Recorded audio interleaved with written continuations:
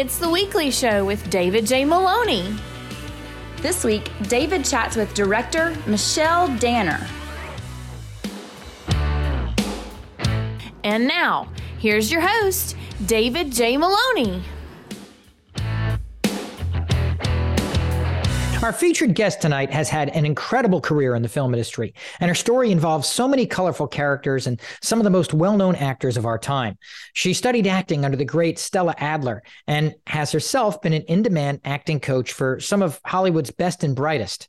She has now turned her attention to more directorial work with her most recent film, Miranda's Victim, starring Abigail Breslin, Donald Sutherland, and Luke Wilson, receiving rave reviews from audiences, critics, and across the festival circuit. Here to chat about it all is none other than the great Michelle Danner. Michelle, welcome to the show. Thank you for having me. Michelle, it seems like there's just so much to talk about with your life and show business, but I'd like to start at the beginning. If I'm not mistaken, you are truly a child of many cultures. What was life like for you growing up? Well, I have felt that I had a very artistic childhood. My father opened the very first offices of the William Morris Agency, which is now William Morris Endeavor, in the 60s in Paris. And I was a little girl and I would go with him to work. I was very, very close to my dad. And I would play under his desk and play in his office while all these big stars would come in and talk about their careers, talk about their dreams. And I was very early on drawn to literature. So I would read quite a lot. As a matter of fact, in my closet, I created a whole reading, place.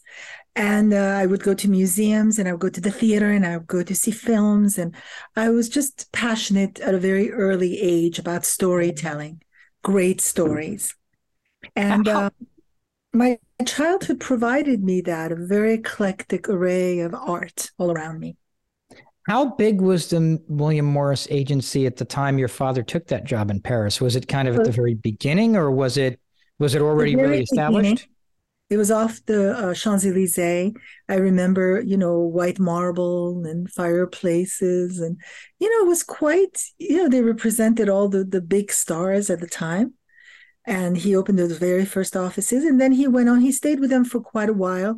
And then he went on and opened, his own office. And he spearheaded many other stars, Julio Iglesias, and, the Harlem Globetrotters and all the boxing, Muhammad Ali, Fraser Foreman. So he also was very eclectic in what he picked to promote. Do you remember anything about the move? I mean, was the family excited about going to Paris? Were you excited? Oh, well, yes, except, the little French kids were brutal and they tortured me. They called me La Petite Américaine, the little American, and they put frogs in my bag and pull my hair. But I found my way in. I started to write plays and put together evenings of poetry and dance. And I adapted this famous novel, The Queen's Necklace, Alexandre Dumas, which has been made into movies and TV shows. And I adapted that for the school and cast all the kids, and teachers loved me. And also I made them crazy because I revolutionized everything. But I was always putting something together, an event together. So I went from being, the little American girl that they would bully and torture to like the most popular girl in school because they all wanted me to cast them. What was life like growing up around your dad? And I mean, specifically around show business. You were talking about some of the people your dad was working with back then. I mean, did anyone ever come around the house for dinner whom you look back on years later and went, wow, I had no idea just how unique or how special that was? Oh, yes. We had a lot of very big celebrities come to dinner. There was Edith Piaf. Marlene Dietrich didn't come.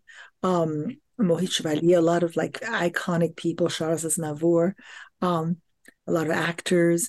And, they would go to the kitchen and gather whatever they could and make a big bowl of rice with whatever they could find in the refrigerator and in the kitchen. And there was a piano and they would play songs and laugh and tell stories. And so I was privy to those evenings, those afternoons. It was actually sometimes entire days. So my dad was a wonderful, wonderful dad, as was my mom. They're both passed away, my mom very recently. I remember one morning when my dad was in Tokyo and he flew in especially to take me to school. So I see this big black car pulling in the driveway. We lived in this French castle. And he Oh, wow. just literally came to take me for my first day of school. I think it was the 8th grade. And then he went right back on the plane to go close a deal in Tokyo. So this is the kind of stuff, even if, the fact that he traveled a lot when I was a child, but this is the memorable things that you remember. Every time he called, he remembered what test I had to take, what class I was, taking. My mom was more a mom at home. But yeah, it was my parents. What was wonderful about the upbringing that they gave me is that they didn't impose anything on me. They let me find my way. And I had a certain freedom. On one hand, maybe a child longs for a little bit more structure. But on the other hand, that freedom, I think, made me who I am today. And I found myself, they weren't necessarily the parents that took me to museums, although they took me to the Palais of Versailles many Sundays. Every time somebody would come to visit, we'd take them to the Palais de Versailles. But they, I went on my own. I had a freedom to go on my own and explore. And they didn't say no to me in the things that I wanted. So I had this very, free childhood. And I presume you probably got to watch your dad go through some of the highs and lows of the industry. I know you've talked before about the image of him sitting on the edge of his bed, drinking a scotch, staring into space. I mean, it's kind of a cinematic image, actually. Was it kind of a foregone conclusion in your home that most of the kids would be artistic or work somehow in the business? Or did your parents ever voice a desire for you to do something different? Or, I mean, was that freedom, like you talked about earlier, to do whatever you wanted? Were you steered in a direction, steered away from something? No, that it was in a way, maybe I could have been guided more because I was very free to find my way, and find my way I did.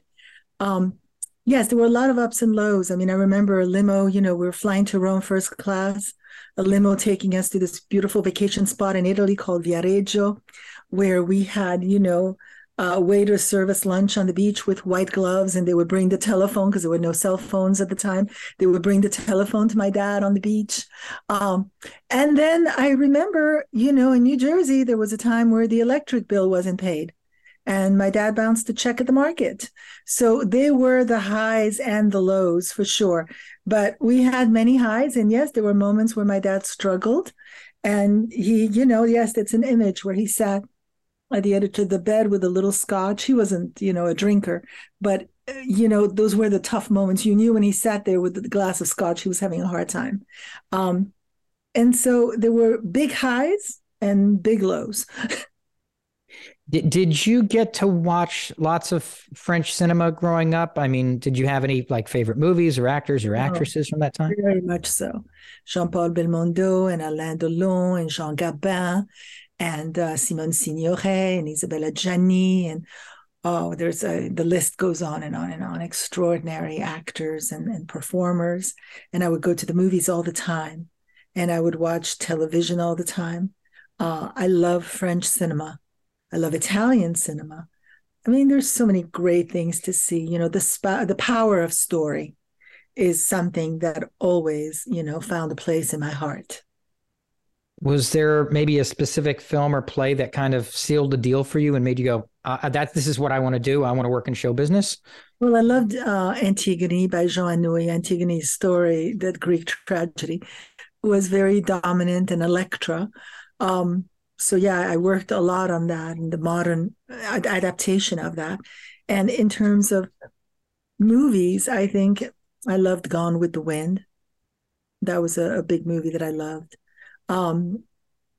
Yeah, that really, I remember going to see it to the movies, or Young Frankenstein. I loved that when I was a teenager. I was always had very eclectic tastes. You can't pin a taste because I always like to watch everything. Now, very much like now, as a matter of fact. And now you really can watch with streaming and everything, there's just so many things you can see of every genre at any moment at just a click, Yeah, It's great. It's a huge library, a vast library of very diverse storytelling. And it makes the days, quite enjoyable, something to look forward to. I always check in with my kids and go, what are we watching tonight? And it's a great way at the end of the day, especially if you've had, a day where you're dealing with, frankly, any aggravation whatsoever, for you to unwind and, and just decompress. You know what I mean? And Absolutely. it's a fantastic art form for that. Now, if I'm correct, at some point you moved to New York to study acting under none other than such a luminary as Stella Adler. Did you know who she was before sitting under her teaching? Absolutely. I knew she was an iconic teacher, and also Uta Hagen, and wonderful teachers that taught at HB Studios on Bank Street downtown. Steven Strumpel, Herbert Bergdorf himself. And there were some wonderful teachers at Stella Adler's school as well. Her, of course, her famous script interpretation class. Yes, I feel very privileged to have learned from these wonderful, wonderful teachers. Now, what was it like kind of learning under her? I mean, did it feel like a legend or icon was speaking every time she sat to talk to you guys? Or after a while, did you guys just go, oh, well, that's just her? You know what I mean? Did it ever become normal? Yes, you never felt like you knew enough. So she inspired you to go learn more, which is exactly the point. I was a sponge wanting to learn. And I remember taking the subway at the time and doing scenes, Julia, the scene from the movie Julia, where I brought like a heavy coat and crutches and a box. And I think at some point everything fell out of my hands. And I thought, well, this is where you get to pay your dues. But I was very lucky to study with these teachers and be inspired.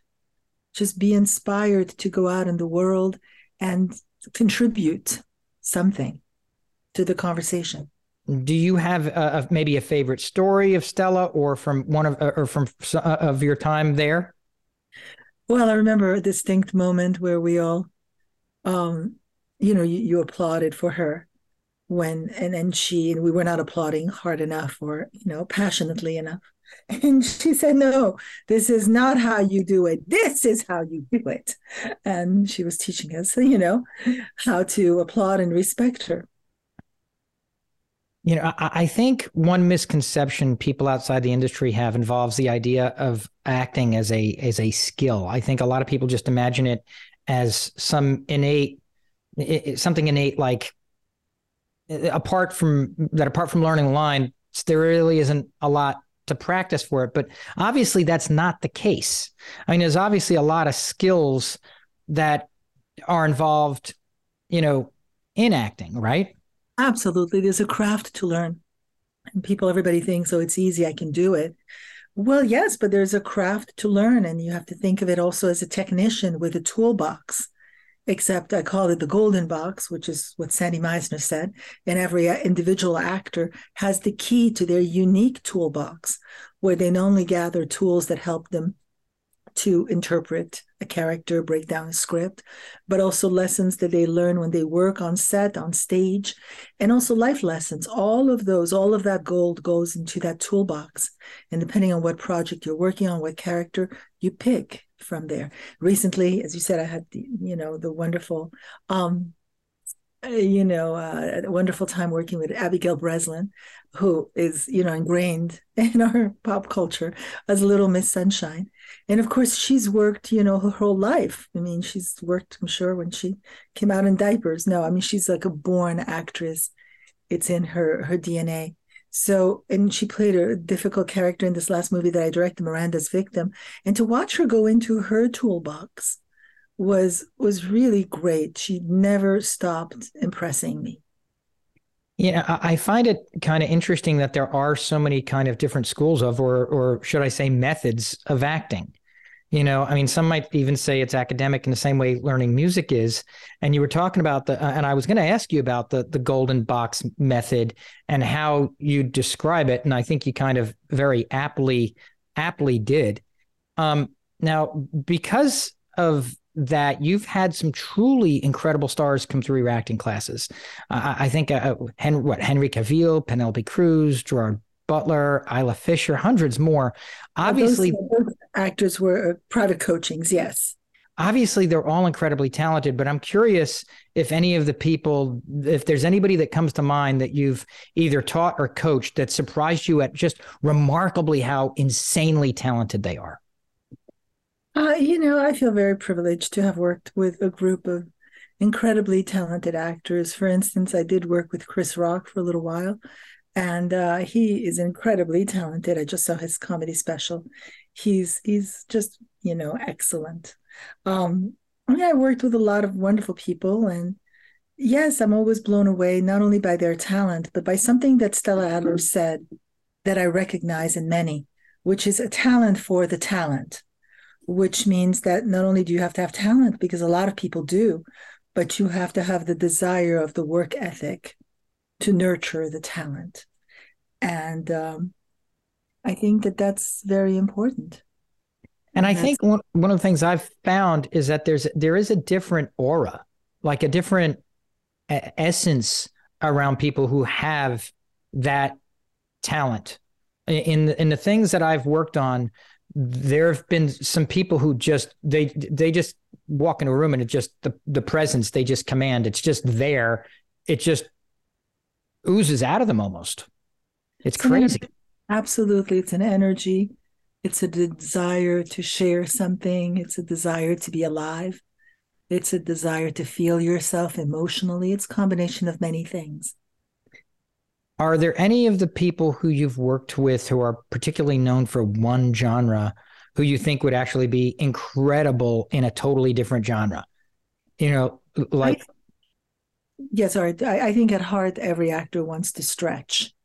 They want to have range. So if an actor is really good with comedy, like for instance, Adam Sandler, he challenged himself, and I like him very much in all the more serious roles, or Jim Carrey. Every actor longs to challenge themselves, raise the bar, to, stretch, as I said. I think Robin Williams is probably a fantastic example of that. Great example, yes. I know you speak more than one language. Does being bilingual or multilingual have any benefit as an actor apart from the obvious ability to speak different languages? I mean, to me, it seems like people who are bilingual process and think things through maybe differently than somebody who isn't. Well, you can, as I've coached different people, different actors from all over the world, and have traveled internationally with my class, my master class, the Golden Box. I extensively went to Mexico several times, and South America, Lima. I went to, where did I go? I went to Panama. I went to Guatemala. I went Colombia several times, I think 3 times. It's great to be able to teach in Spanish. I've gone to Paris several times. It's great to teach in French. It's great to teach in Italian and Portuguese. It's great, you reach more people. I think as a filmmaker, you want to reach the biggest classroom in the world. And as a teacher, as an acting teacher, you want to do the same.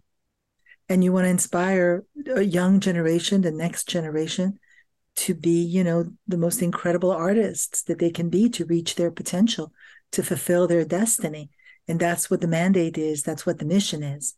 So, it's been great to speak those languages, absolutely, and to be able to teach in all those languages, yes. So you've had this wonderful career teaching and working across show business. So what was the key moment? At what point do you go, okay, you know what, I'm going to start looking for directorial work now? When did that shift happen for you? Yes, when I worked on a couple of features, a couple of independent movies as an actor, I always say that if you're directing stage, you can, it's the actor's medium. So the director can, at, the last rehearsal before you're about to open, you say, here, the play's yours, take it. It's your play. And so theater is not necessarily at that point a director's medium. It's an actor's medium. But when it comes to directing film, the director is the one that gets to sign the painting, pick the size of the canvas, the colors, the textures, how it's going to be interpreted. And so the actor, when it's a wrap on set, it's the actor that can go have postpartum depression because then it's, the director gets to sign it. And so I realized, oh, well, I would like to be the one to sign it. I want to be the one to tell the story. And so that's what drew me to want to direct. It's storytelling. Very, very excited about that possibility. I'm so sorry, I hear beings or something that I can't turn off. They're not coming up on my end, so we're good. Oh, good. I'm so glad. So I am, I keep being inspired, and I keep, I just signed on to direct a big feature film. I feel that you have to put yourself as an artist always in a place that doesn't quite feel comfortable. It's not comfortable, but that's how you grow. And I like to challenge myself. And I'm happy that at this point in my life, I am able to keep doing things that are more and more difficult. And because I am the mother of 2 kids, I'm happy to show them that, because I think ultimately it's what it's about. You have to live life in a place that feels that, you do things that scare you and you do them anyway. Obviously not putting yourself, at risk. I showed my kids early on the movie Whiplash. And I said, you have to bleed, but metaphorically. Well, anybody can play it safe. Yes. And it's important to be unsafe. Yeah. That's right. Your directorial debut came with How to Go Out on a Date in Queens with Jason Alexander. How did that particular opportunity come about? So I had done these plays on stage, and I thought, oh, it would be great to see if we could have them intersect. There's never been a movie called How to Go Out on a Date in Queens. I thought it was fun. It was really my equivalent of going to film school. I didn't go to film school. So that was my equivalent. That's how I learned. And I asked these wonderful actors, Ron Perlman and Jason Alexander and Isai Morales and Rob Estes and Alison Eastwood and Kimberly Paisley to be in it. They said yes, and just played and had fun. It was just a little fun movie, my equivalent of going to film school. So your next feature film would be in, I think, 2012 with Hello, Herman, starring Norman Reedus. That movie was filmed and debuted right kind of at the cusp of Norman becoming a sensation for his role as Daryl Dixon in The Walking Dead. What was it like working with him? I mean, did you get a sense at the time that he was about to explode on the scene? Yeah, and he got a sense of that too. I think he was about to start season 3. And he was like, you didn't see it. And I'm like, no, I didn't see it. And you watch it, of course. We had a very nice breakfast and nice Zooms because we wanted to check each other, feel each other out and see if we wanted to work together or not. But I'm glad that it worked out. He came, he brought his heart to it. He's a very, very nice person, really good actor. And we had a great time. We tried to do a movie to tell a story, and it was another independent movie. But I'm always attracted to things that feel socially relevant. And because, like I said, my life changed when I had children, I am very drawn to something that has to do with our kids falling through the cracks, even now in Nashville. It's absolutely devastating. It's heartbreaking what happened with that shooting. And when you look at the pictures of these kids that will never have, the continuation of their lives, it just makes me cry. And it takes, it's like the play of Arthur Miller, All My Sons. It takes everybody to protect our kids. It does take more than a village. So that really draws me. And I think that is recurring in my work as a director, what happens when kids fall through the cracks. How do you go about casting your films? Am I correct that you essentially do the casting yourself? I noticed that you often work with some of the same actors multiple times, the late great Paul Sorvino being one of them. I have a lot of relationships with a lot of actors, of course. So I'm able to reach out directly to them and say, hey, do you want to come and play for a little bit? I did with Paul Sorvino. He was great. He also really came and played. He really cared about his work. He's a wonderful actor. I did 2 movies with him. One, The Bandit Hound, a family movie. He was very good in it. He had a very funny improvisational scene with Jim O'Hare, another wonderful actor. And then I did with him Bad Impulse, psychological horror thriller, supernatural. And he played the devil, which was great. And he was wonderful in that as well. And he will be missed. Yeah. From the outside looking in, it feels like you've kind of come into the 20s guns a-blazing with your film, The Runner. How did that film come about for you? The Runner came about one night where I was watching a news show about how police enforcement were finding those kids that were doing some pot, some drugs in school, and forced them to go undercover so that they could capture the big drug kingpin, the big drug lord of where their town was. And of course, parents don't know about it and tragedies happen. And I immediately started to really be moved by it. And I started to write 3 pages of what could happen to a kid that would be put in that position. And I called a friend of mine, screenwriter Jason Chase Terrell, and I said to him, let's write this. Let's make this story. Let's make this movie. And I found a kid that was perfect for it, a really wonderful actor in my class. One night, all the lights went out on the block. And so there were 3 scenes left, and I asked the students to hold up the phone with the light so they could finish the work. And he did this scene that brought chills to me. And I said, I want you to read this story. I'm developing this movie.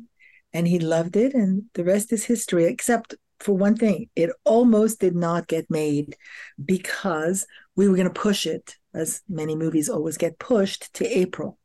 And we ended up shooting it in December and then shooting the rest of it in January, February, and right before March, before the lockdown. So I had time, very, quiet time to edit, which was a great learning experience because normally it's always like, the urgency of getting it done, on the fast lane all the time. And I was taking my time and exploring more choices. And I realized, boy, if I can just bring this experience into everything that I do, that would be just great. Well, and it seems as if the lead in that film, I mean, he seems like he's got a really bright future ahead. I mean, I watched parts of that and riveting. Yes. After the movie, he ended up signing with, with a big agent in Hollywood, and he booked 2 movies with Ridley Scott. And one is coming out now, Napoleon. He has a good part in it. I can't wait to see it. Let's chat about what we've all been waiting for, your incredible feature film, Miranda's Victim, which released in February. I know I'm an attorney also aside from doing this, so I know the story already. Tell us, but I want you to tell us the story behind the film and how you became attached to direct it. So I am very interested, fascinated with crime stories. As a matter of fact, my whole family makes fun of me all the time because I watch all the Datelines and the 48 Hours and the Forensic Files and all of it. I'm fascinated about how someone can turn on someone and act on their dark side. So on a Sunday, I get the offer. I get this email saying, we'd like to offer you this movie. Well, would you be interested? And I was like, wow, they must know that this is right up my alley. I think I even emailed that back. This is right up my alley. I feel like I did. And normally I wait till Monday to get into the office and, we do emails and stuff. But I answered myself, which is very unusual. And I was immediately drawn to the story. And of course, immediately understood that nobody told the story before. It was completely unique. My last movie, The Runner, first scene in the movie, you have the right to remain silent. Anything will be held, the whole thing. But I never questioned, where did that come from? And so this movie tells us the story, how the Miranda rights came about. But at the core of it, there's a story of a very brave woman, 18 at the time, Patricia Weir, who defied everybody, took her power, and decided that she needed to speak the truth.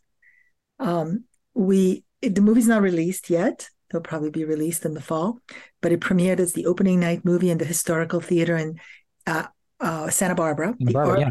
Theater. And on last Thursday, it premiered in Tampa, Florida, at the Tampa Theater, another historical theater. So we played two historical theaters. One had 2,000 people, the other one had close to 1,000. And people really responded to the movie. They laughed at times, they were outraged, they cried, but everybody felt at the end when it said, for every thousands of, of rapes, in violations, only about 5 people. There's only 5 convictions. And that's a statistic that is scary. And that is the reason why you should watch this movie. Well, and the statistics of how few people come forward to begin with, and then you apply the percentage of the convictions from those who come forward, it even reduces, the number of people the percentage of people who commit, who actually get convicted it reduces even further. Exactly. That's exactly it. And I will say this about the film. I mean, my goodness, what a cast you put together. Abigail Breslin, Donald Sutherland, Andy Garcia, Luke Wilson, just to name a few of them. Did you know any of them personally before casting them and working with them on this film? Yes, I knew Enrique Murciano, who gives an extraordinary performance. As a matter of fact, I did my first movie with him, How to Go Out on a Date in Queens. And for every movie thereafter, I always called to find out if he was available. I always wanted to cast him. He's an incredible talent. He was always busy. He's always working. And this time I called as well. No, he's not available till July. And I was shooting in June. And he said, I'm going to have them kill me off the show so I can come work with you again. And he also studied with me a very long time ago. I was his first teacher. And he said that I changed his life. And I love him. He's such an incredible talent. So I knew him. I met with Abigail Breslin here in LA. And immediately we looked into each other's eyes and we said, we're going to do this together. We just had a wave of connection and wonderful energy. And she's shooting a movie right now. She's an incredible talent. Donald Sutherland was always one of my very favorite actors. He reminded me of my father. So he was the first actor that said yes. And when he said yes, I really felt that I had angels looking over this movie, and my father was one of those angels. And then Kyle MacLachlan was my son's idea because, and I love Kyle MacLachlan. Yeah. Emily Van Cam and Josh Bowman were just also great. We've all watched the show Revenge that they were fabulous in. Always loved Ryan Felipe, always loved Luke Wilson. But one of the shows that's one of my very favorite shows is called The Killing. And in that show, Mireille Enos is the lead, and Brent Sexton is the lead in the first season. And I love both their work. They're just beyond extraordinary actors. And I asked them both and they said yes, and they were my first choice. I got a lot of my first choices. I was just now, Nolan Gold from Modern Family was in Florida. We did an NBC interview, and he was my first choice, and he came. He plays the very young love interest of Abigail Breslin. And also this newcomer, Sebastian Quinn, who plays Ernesto Miranda, is quite fabulous. I'm sure I'm forgetting somebody, but Dan Lauria, who actually I did know, and I did another movie with him, Bad Impulse. Wonderful Dan Lauria, who I've admired his work for years and Wonder Years on Broadway and Lombardi. And he came in and played the part of the doctor. So, I mean, I don't even know what to say. I was just beyond lucky to get these extraordinary actors to come and tell this important story. What do you do as a director when you direct somebody like Donald Sutherland in a scene? I mean, do you just basically at this point just sit back and watch? Well, that's what I said. I said, what do? You do nothing. Yeah. But it doesn't work like that. I'm working right now with Ann Archer, the wonderful Ann Archer. We're doing a virtual theater piece. And when you work with actors, that have worked so much and that are, legends, and Donald is, and Andy Garcia, and, what can you say? But they long for you to say something. They want to say, and so I always find a little something to say, and they welcome it, and they're happy. And they're happy to hear it. So I was, I can't even tell you, I was in shock that 100% of the actors, the wonderful actors that I called upon to come tell this story, took 100% of my notes. I was like, this is great. What was the most challenging scene you had to shoot in a film from your perspective? Oh, well, the rape scene, of Yeah. course. We waited, and I had allocated a whole day for that. I knew, I was like, we're going to take it easy. We're going to take our time, except for the fact that the 2 days before we shot the last day, there were thunderstorms in New Jersey. And every time there's a thunderstorm, you have to stop shooting and you have to wait. And so we lost time. And so it turned out now that I only had half a day to shoot the rape scene, and I had to change locations. I had to go to the bus stop, go back to the bus stop. And it was a very challenging day. I remember early in the day thinking, I have no idea how I'm going to do this. I had 27 setups, and I walked onto the set. My first AD and my cinematographer said, no way, it's not going to happen. You have to prepare yourself. You've got to cut. And I don't know. I heard a voice inside myself. I said, just watch me. We're going to make this happen. And I was very forceful that day, as I have been every other day, but I direct with more, calm and nurturing. But that day I was just, okay, we're this here, that, this, there. I was just, let's go. And I said, we're going to be out of this location at 11:30 p.m. And it's 11:25. I'm missing one shot. And I said, nope, bring police car here. Do that was my only chance. I would have never got that shot. Let's do it. I ended it exactly at 11:30 p.m. We moved to the beach, to the location where we're going to shoot the rape in the car. And we did not do a meal penalty. We were right on time. I started shooting, except my director of photography said, no, we have to stop shooting at 4:30 because the light is going to come up and you're not going to get any shots. I'm like, nope. We're going to blacken the car windows and we're going to shoot everything I need. And it was just, it was tough because it was the rape. People were very upset. They would walk away. Nobody wanted to. It was a closed set. It was outside. But I was very, I didn't want anybody to get hurt. And of course, we had a fight coordinator, but I was always moving the pillow for the head of Abby so she wouldn't get hurt. And I was very on it. And from 4:30 to 5:30, I went in with the Steadicam and I said, move it here, move it there, do this, do that. And we finished exactly at 5:30. It was apocalyptic as the sun was coming up, and it's a wrap. And I never ended up going to get another shot for the movie. I ended up getting everything that I needed in those, 5 weeks of shooting. So it went really, really well.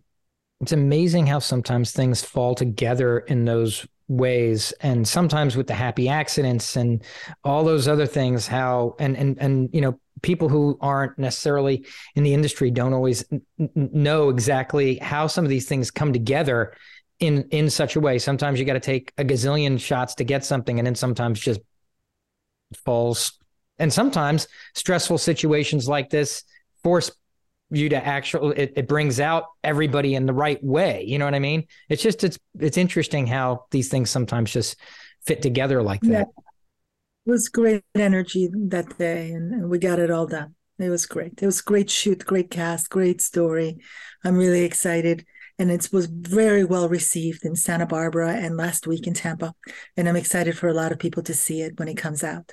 Oh, the reviews have been just fantastic for those who've seen it on the festival circuit so far.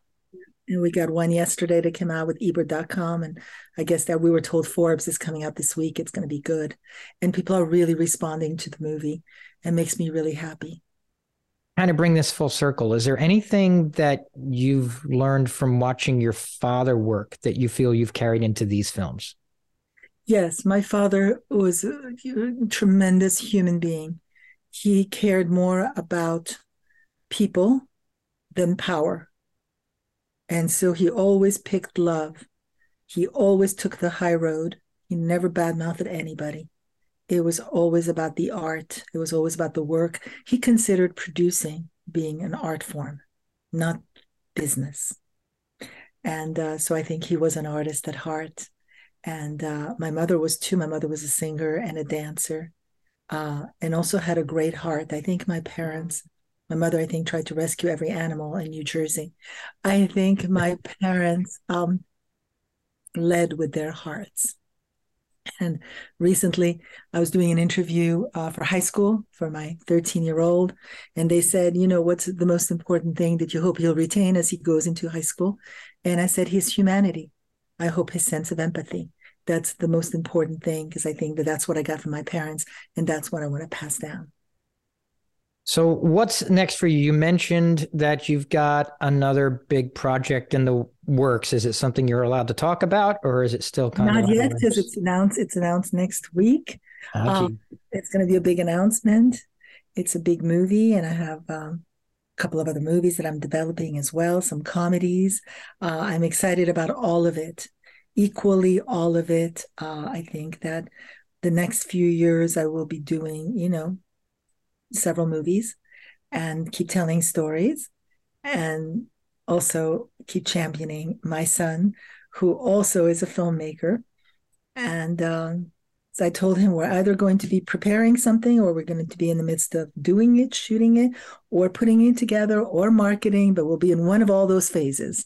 And this next month, I'm also going to teach quite a lot, which I'm excited about. I'm excited to go to Cannes. I'm excited to go to the Ischia Film Festival with Miranda's Victim. And there's another big film festival we get in that I can't announce just yet. So I'm excited about all of it. It's great to be able to be creative and be surrounded by the people that you love. Well, we'll look forward to hearing about the next big project once you're allowed to announce it. Thank you. Thank you so much for joining us, Michelle. Thank you so much. Thank you. Ladies and gentlemen, Michelle Danner.